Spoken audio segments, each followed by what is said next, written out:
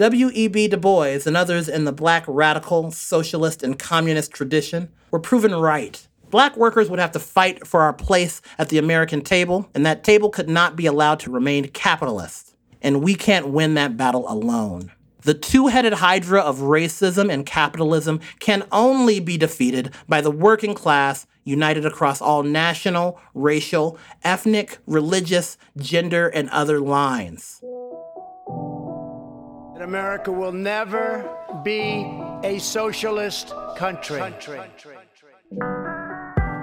Attitudes are changing towards socialism.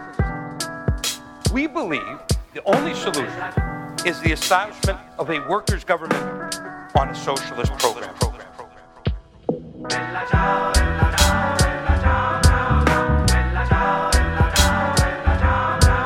Hi, everyone, and welcome to Socialist Revolution Podcast. My name is Robert Wilson, and I'm a comrade from the Phoenix, Arizona branch of the International Marxist Tendency. You can visit our website at socialistrevolution.org. This episode is based on an article published today by John Peterson, the editor-in-chief of Socialist Revolution.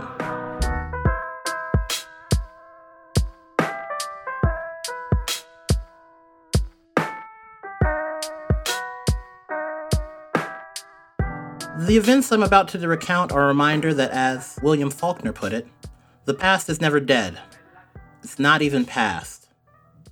I should add that this episode quotes from primary sources that contain racial slurs. The editorial decision to include these quotes was made to present a true and graphic depiction of the racist acrimony that permeates the United States to this day. Just about a year ago, the George Floyd protests shook the world with their elemental breadth and depth. Millions of Americans hit the streets in the middle of a pandemic in a historic movement to reject racism and police brutality. But the pent-up rage that overflowed after yet another murder by cop in Minneapolis didn't come from a clear blue sky. Centuries of incidents of exploitation, oppression, humiliation, and degradation were the accumulated tinder just waiting for a spark. The Tulsa Massacre, which took place on Memorial Day 100 years ago today, was one of those incidents. Over the course of May 31st and June 1st in 1921, a mob of enraged white vigilantes descended upon the city's black district of Greenwood, slaughtering an estimated 300 black people. This so-called race riot in northeastern Oklahoma was the largest mass killing since the American Civil War. But despite the overwhelming odds, however, Greenwood did not submit meekly to the KKK-inspired assault, and armed residents defending their neighborhood succeeded in killing roughly 50 pogromists before they were overrun. This is a tragic example of how American capitalism uses the poison of bigotry to divide and rule. Once unleashed upon the world, the monster of racism took on a life of its own and has left many corpses in its wake. Tulsa in 1921 was a booming oil town of some 90,000 residents, around 15,000 of whom were black. A territory until 1907, the newly formed state of Oklahoma was seen as a promised land of opportunity by whites, blacks, and immigrants alike. The rising city had been carved out of land formerly set aside for the forced resettlement of various American Indian groups after the Trail of Tears, until major discoveries of petroleum in 1901 and 1905 transformed it into the oil capital of the world, and the lust for profits once again trumped all treaties and agreements. The event that unleashed the racist maelstrom of 1921 involved Dick Rowland, a 19-year-old shoeshiner who on May 30th was accused of assaulting Sarah Page, a 17-year-old elevator operator in the downtown Drexel building. Diamond Dick, as he was known to his friends, was a regular in the building, as the top floor bathroom was the only place he could relieve himself in the area in segregated Tulsa. A romantic relationship between the two teenagers has been surmised by some historians. This, at a time when interracial relationships were illegal. What's clear is, after Rowland was brought into custody, Page was unwilling to corroborate the alleged assault. As a result, police seem to have concluded that the entire affair was an overblown misunderstanding, not worthy of further investigation.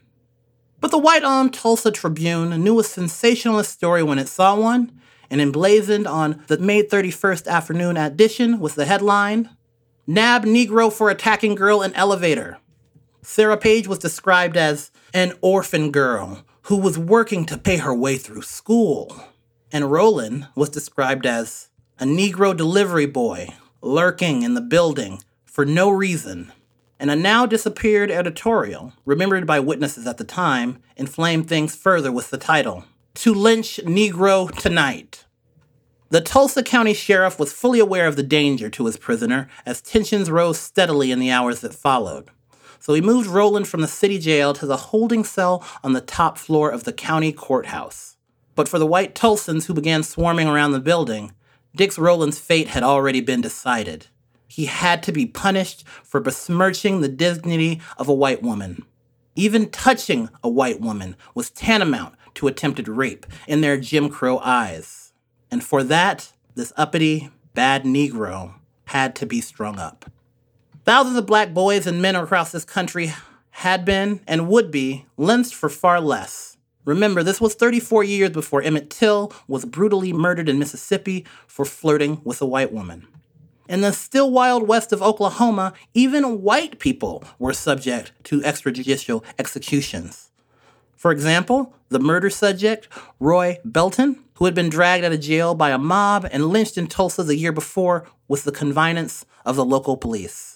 And in 1917, the city was the scene of the Tulsa outrage during the labor wars that raged in the oil fields.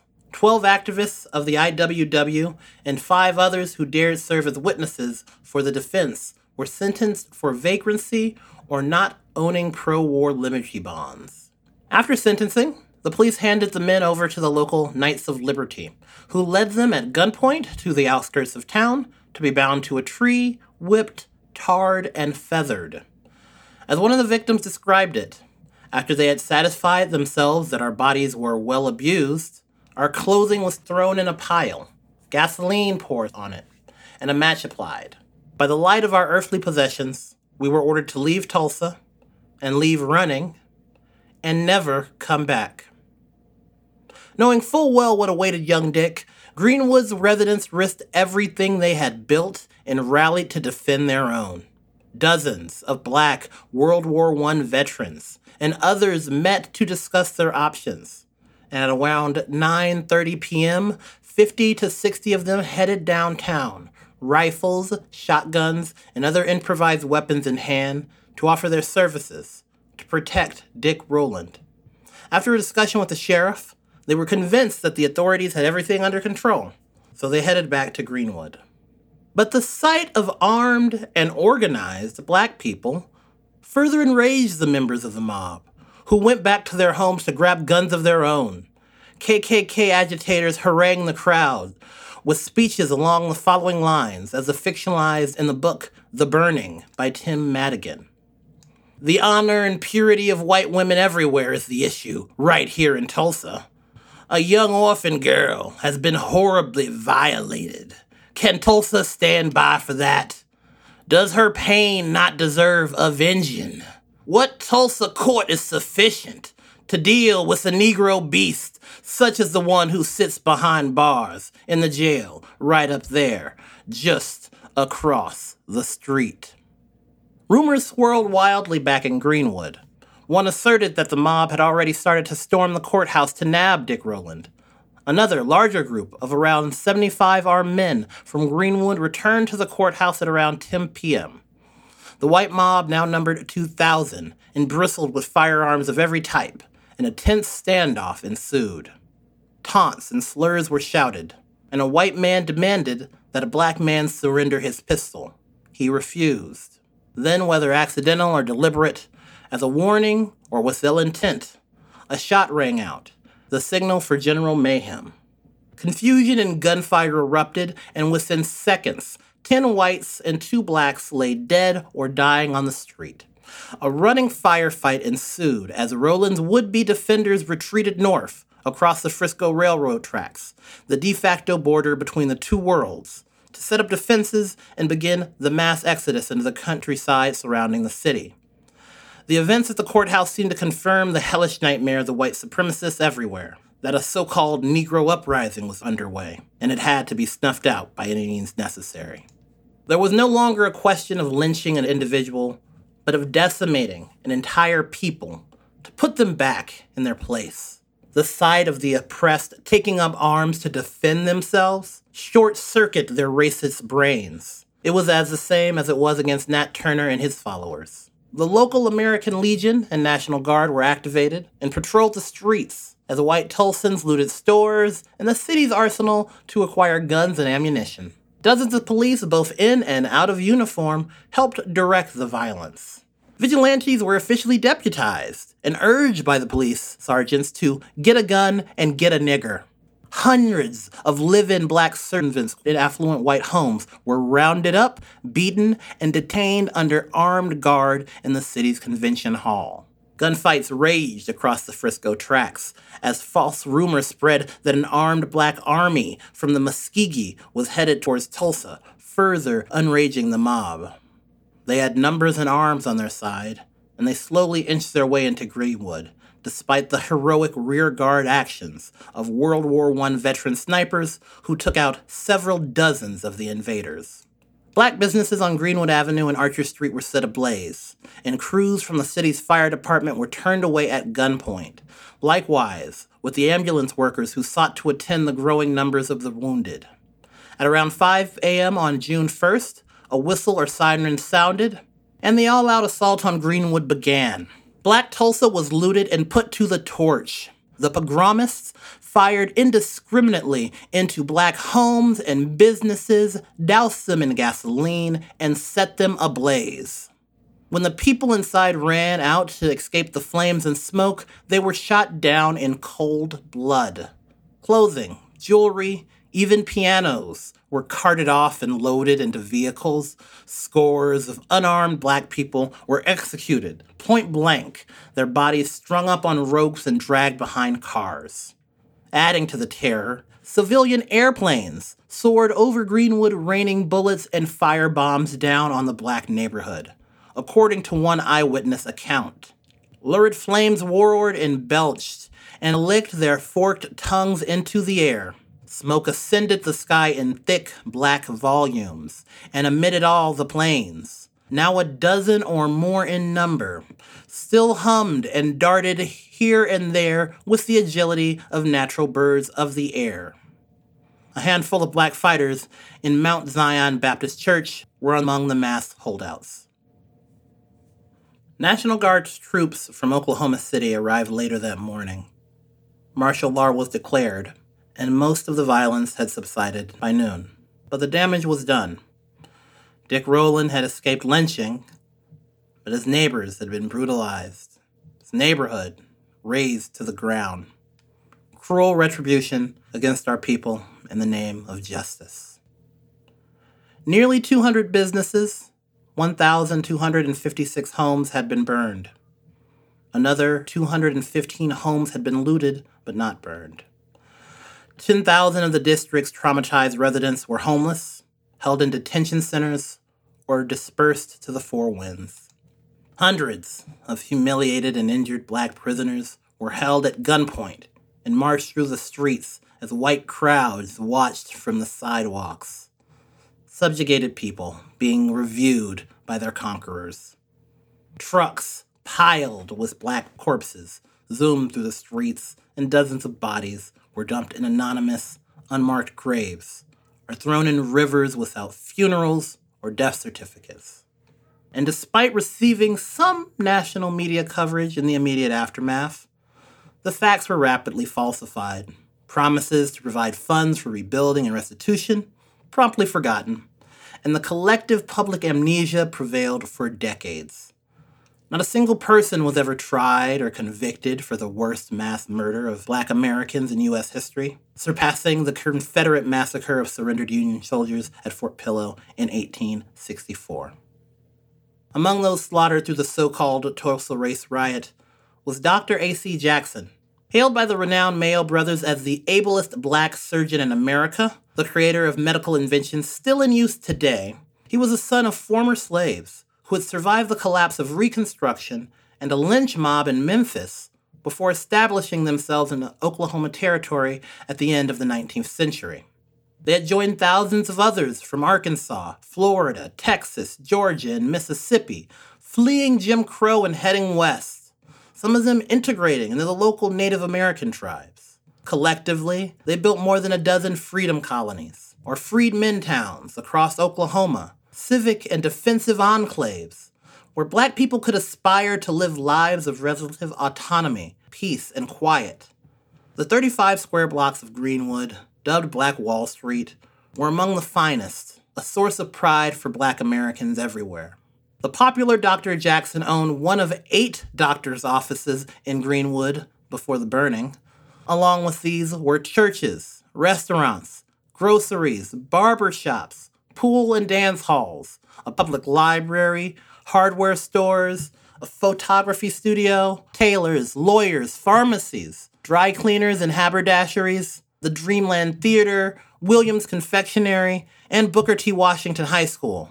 Along with Jackson, other prominent figures in Greenwood included Tulsa Star editor Andrew J. Smitherman, the famed retired lawman John Smitherman, the auto mechanic wizard John Williams, the hotelier and lawyer J.B. Stratford.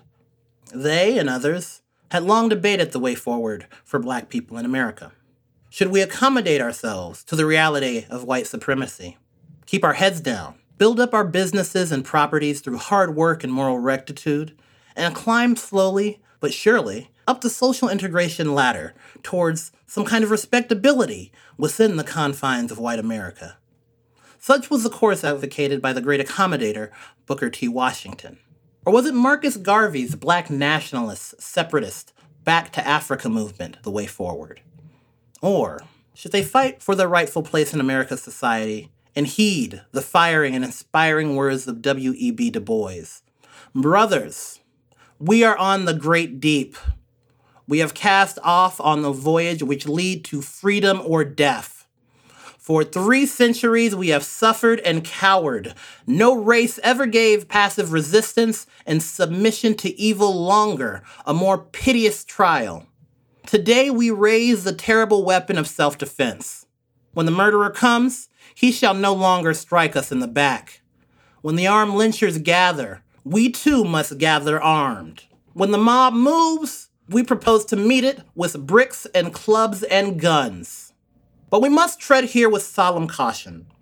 We must never let justifiable self-defense against individuals become blind and lawless offense against all white people. We must not seek reform by violence. We must not seek vengeance. We must defend ourselves, our homes, our wives, and our children against the lawless without stint or hesitation.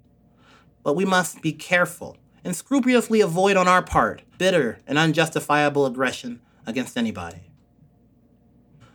Most of Greenwood's leaders believed, or rather desperately hoped in the aftermath of the Red Summer of 1919, that Washington's gradualist vision would bear fruit. After all, Washington had inspired Greenwood's name, a reference to the Black district he had helped create in Tuskegee, Alabama, and it was he who had coined the term Negro Wall Street after visiting the Oklahoma neighborhood in 1905.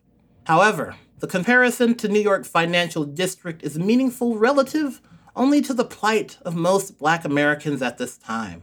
Rather than Black Wall Street, it was really just a modest Black Main Street. The neighborhood's Black-owned businesses still inspired great pride, but they also inspired jealousy among the many whites. The sight of Black people in late-model cars and fine clothing was an intolerable affront to the racial hierarchy of the time. But there was no real capital, no banking, no stock market, no financial nerve center for exploiting the workers of the country and the world. Greenwood was an island of modest prosperity out of stark necessity because it was segregated from white Tulsa. Referred to by whites as the Negro Settlement, or Little Africa, it was cut off and excluded from Tulsa's civic life, water supply, refuse collection, and sewage system. A Black Tulsian could only buy shoes or clothing or eat a meal in a restaurant in Greenwood. In its overwhelming majority, Greenwood was a commuter neighborhood of working-class menial laborers servicing wealthy white Tulsans. And when push came to shove, Greenwood's handful of relatively well-off residents identified more with their black neighbors than they did with the truly affluent whites in other parts of the city. To understand the poisonous convergence that led to the burning, we must place it in its broader historical context, if only in broad strokes. After the Civil War, Southern society was turned upside down, particularly during radical Reconstruction. Millions of former slaves owned property, carried arms, voted, won political office, and built enclaves of relative prosperity. The former slavocracy and the millions of poor whites who had backed them in their war for slavery and succession felt emasculated and vindictive. The rise of the original Ku Klux Klan was its response. These white men in white hoods sought to solve the injured pride of the former Confederacy by enforcing white supremacy through terroristic violence and rolling back the clock on Reconstruction, radical or otherwise. Known as the Invisible Empire of the South, its first grand wizard was the former Confederate cavalry general Nathan Bedford Forrest, a slave trading architect of massacre of surrendered black Union soldiers at Fort Pillow and the beneficiary of forced convict labor. Though the KKK was suppressed by federal troops early in Ulysses S. Grant's administration, by the time of the financial panic of 1873, general Northern wariness with Reconstruction led to the abandonment of millions of freemen to the tender mercies of the Redeemers, lynch mobs, sharecropping peonage, and convict leasing. Frederick Douglass's grim prophecy from May 9th, 1865 had come true. Slavery has been called a great many names, and it will call itself by yet another name. And you, and I, and all of us had better wait and see what new form this old monster will assume, and what new skin this old snake will come forth next. When the film Birth of a Nation was released in 1915, it caused nationwide sensation. Not only was the film a technological breakthrough, but it also exalted lost cause, Confederate apologism, mob justice, and the KKK, all while glorifying in blackface racist stereotypes of beastly, lascivious, bad Negroes. Its message of national unity, white unity, resonated with millions, including the Chief Justice of the Supreme Court and the sitting President, Woodrow Wilson, who had it screened at the White House. As he put it, "It's like writing history with lightning. My only regret is that it is all so terribly true." Such an endorsement is hardly surprising, considering Birth was based on his friend Thomas Dixon Jr.'s novel, The Klansman, which leaned on elements from Wilson's own pro-Klan history of the American people. Inspired by the romanticized portrayal in Birth, the KKK was revived that same year, this time as a nationwide phenomenon with tens of thousands of adherents far beyond Dixie. Soldiers returning from the battlefields of Europe in 1918 and 1919 were welcome home with a post-war economic depression.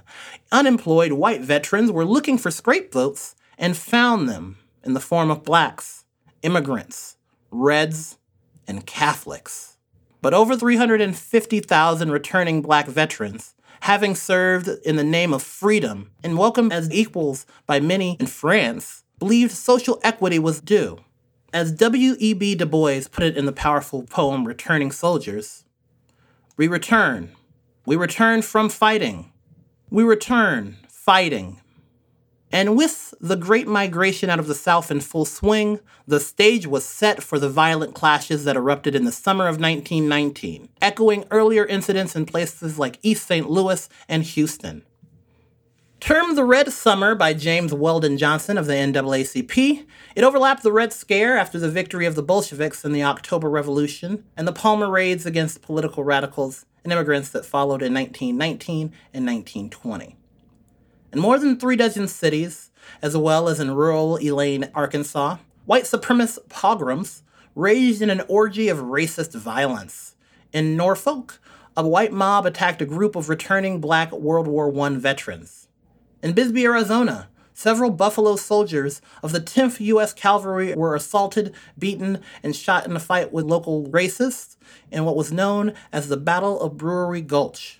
In Chicago, 13 days of rioting erupted after Eugene Williams, a black youth who swam into the white side of the water at a segregated beach, was stoned and drowned. Untold hundreds were killed and injured, and in places like Washington, D.C., and Chicago, black people gave as good as they got in defense. In September of that year, the African Blood Brotherhood was formed in New York to stand as the Negroes' Rock of Gibraltar. Its founder, Cyril Briggs, a Caribbean immigrant, was influenced by socialist and even communist ideas and argued for armed self-defense and class unity against the common enemy, capitalism. The African Blood Brotherhood organized solidarity and spread the word about what had really happened in Tulsa, and the group eventually subsumed into the Communist Party of America. For their part, the new KKK had seen a massive potential for growth in Tulsa in the years before the burning. With the oil boom sputtering due to the post-World War I economic crisis, there were plenty of discontented whites looking for someone to blame. Virtually all of the respectable leading men of Tulsa had robes hanging in their closets. And as national KKK organizers had allegedly told the local leaders, the best way to increase membership is to have a good riot. As described in The Burning, on February 4th, 1921, the Tulsa Tribune published what amounted to be a press release for the new KKK, a story that lauded the secret order's ambitions to add chapters in Oklahoma.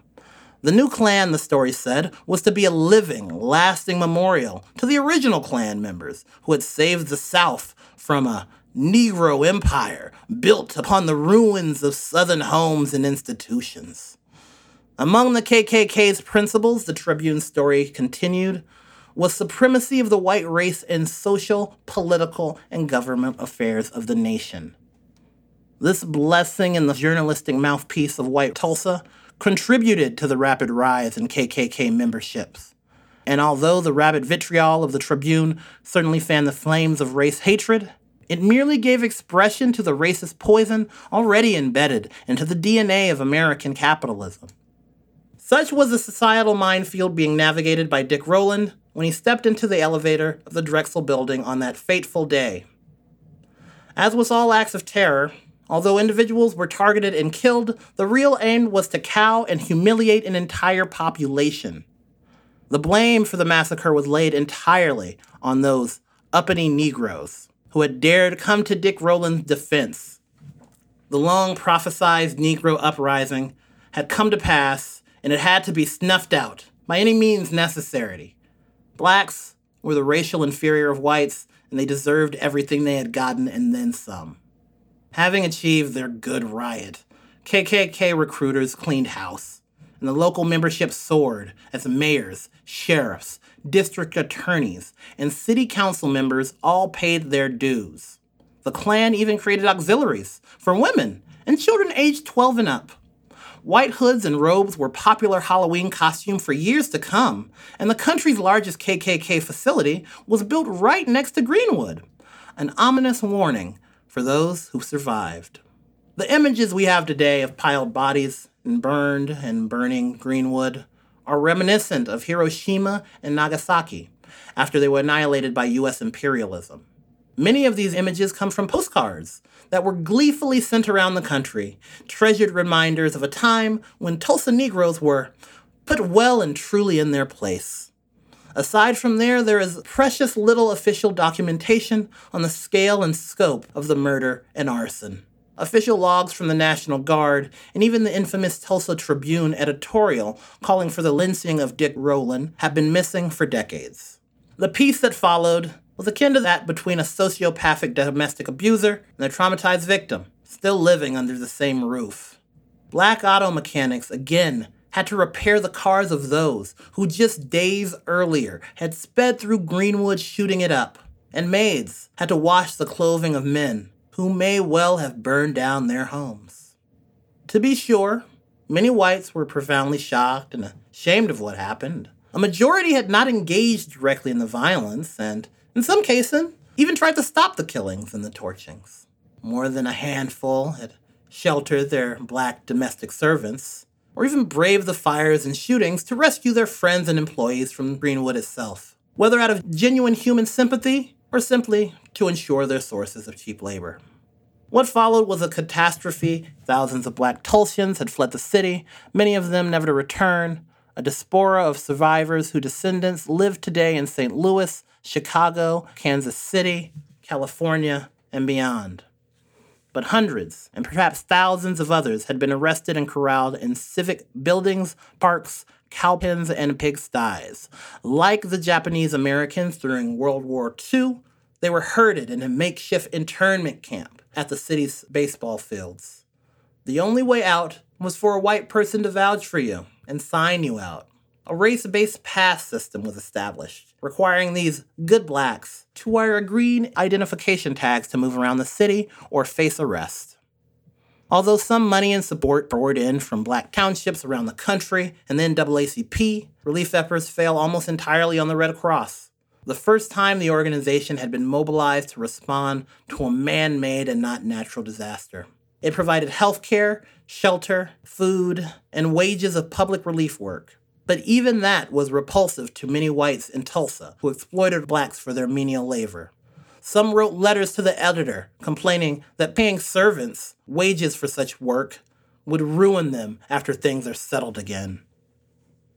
In the days after that burning, the infamous Tulsa Tribune declared, "It must not be again," but didn't mean that the racist violence shouldn't be repeated.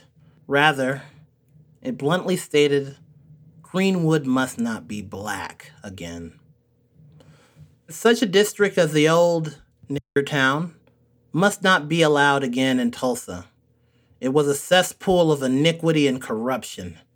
Anybody could go into the most unspeakable dance halls and base joints of prostitution. In this old nigger town, there was a lot of bad niggers, and a bad nigger is about the lowest thing that walks on 2 feet. They had doctors, man. They had doctors and lawyers, people that pulled themselves out of the muck to survive. And to them, just fucking niggers, just niggers having their whole lives destroyed. The mob had succeeded where local authorities had failed, just as Hurricane Katrina allegedly succeeded in cleaning up historic black neighborhoods in New Orleans. Local developers had long had their eyes on the land north of the Frisco Tracks, which was prime for industrial investment. Black Wall Street had been reduced down to a shanty town of tents and shacks, and speculators now tried to buy up old plots for pennies on the dollar. Even the city's fire codes and zoning laws were changed to make it more difficult for those who had lost everything to rebuild. The court case eventually reversed this, and those who returned did rebuild. But it took some 2 decades before the district regained some semblance of its former condition. There was, in fact, a criminal investigation into the massacre, with an all-white jury. Not a single white person was charged with arson or murder. However, black business owners like J.B. Stratford were indicted for inciting a riot. Stratford, who had escaped to Chicago, fought the charges for decades and was not formally cleared until 1996, 6 decades after he had already passed away. Whether out of shame for their city or because they feared prosecution, white Tulsans drove the horrific secret of the massacre deep underground. Attempts by journalists and others to dig into the facts were met with stone-faced silence and even death threats. As for the black people of Tulsa, a code of stoic silence was enforced for fear of stirring up the white folks and suffering another massacre. Only a handful of guardians of the story handed it down the generations, selectively. As a result, entire generations of Tulsans, both black and white, have grown up without even an inkling about what had happened. I heard this story from my grandfather. He was born in Muskogee, Oklahoma, just a few miles outside of where this all happened, roughly 3 years after it happened. Only in the 1990s, after the Oklahoma City terrorist bombing, did awareness about Oklahoma's worst domestic terror attack begin to grow. With nary a word in the state's history books, many Tulsans only learned about these events from the recent television programs Watchmen and Lovecraft Country. In 2001, an Oklahoma State Commission concluded that reparations should be made to survivors as part of the public recognition of the massacre. Needless to say, no such reparations have been paid. Today, as part of the centennial commemoration, a fancy new history center, hotels, and other projects heavily funded by big corporate donors and investors are being prepared. And a mass grave containing 11 anonymous bodies was recently discovered, confirming the horrors described by survivors.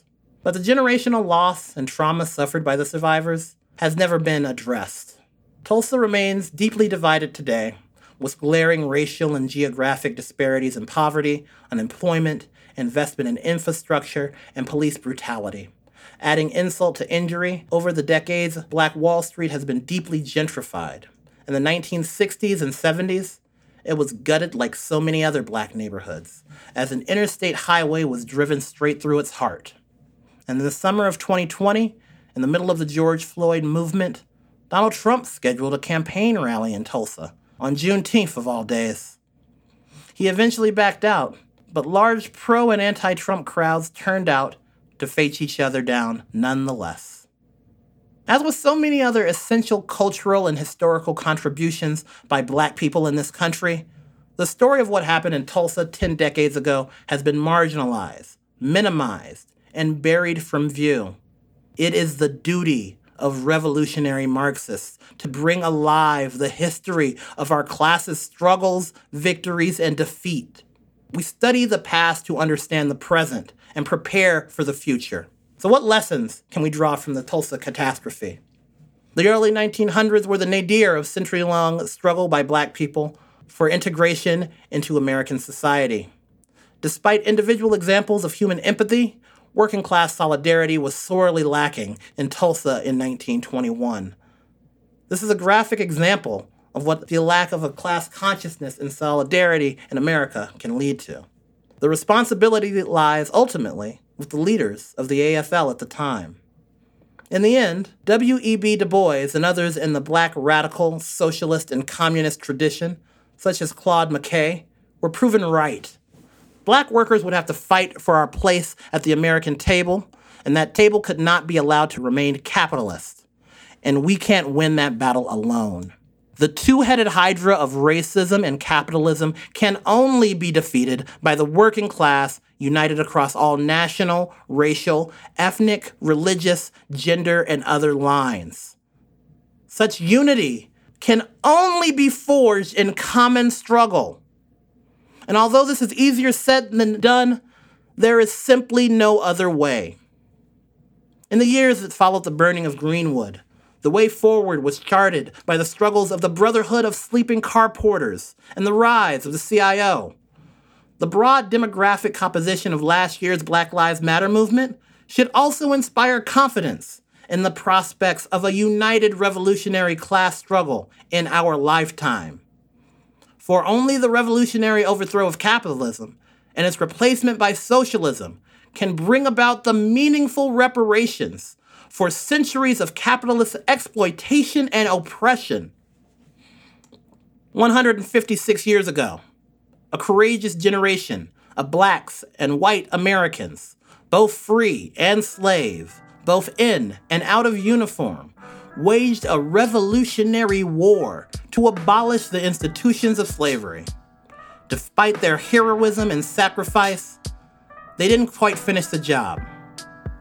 And it's up to us and our generation to finish the work they started.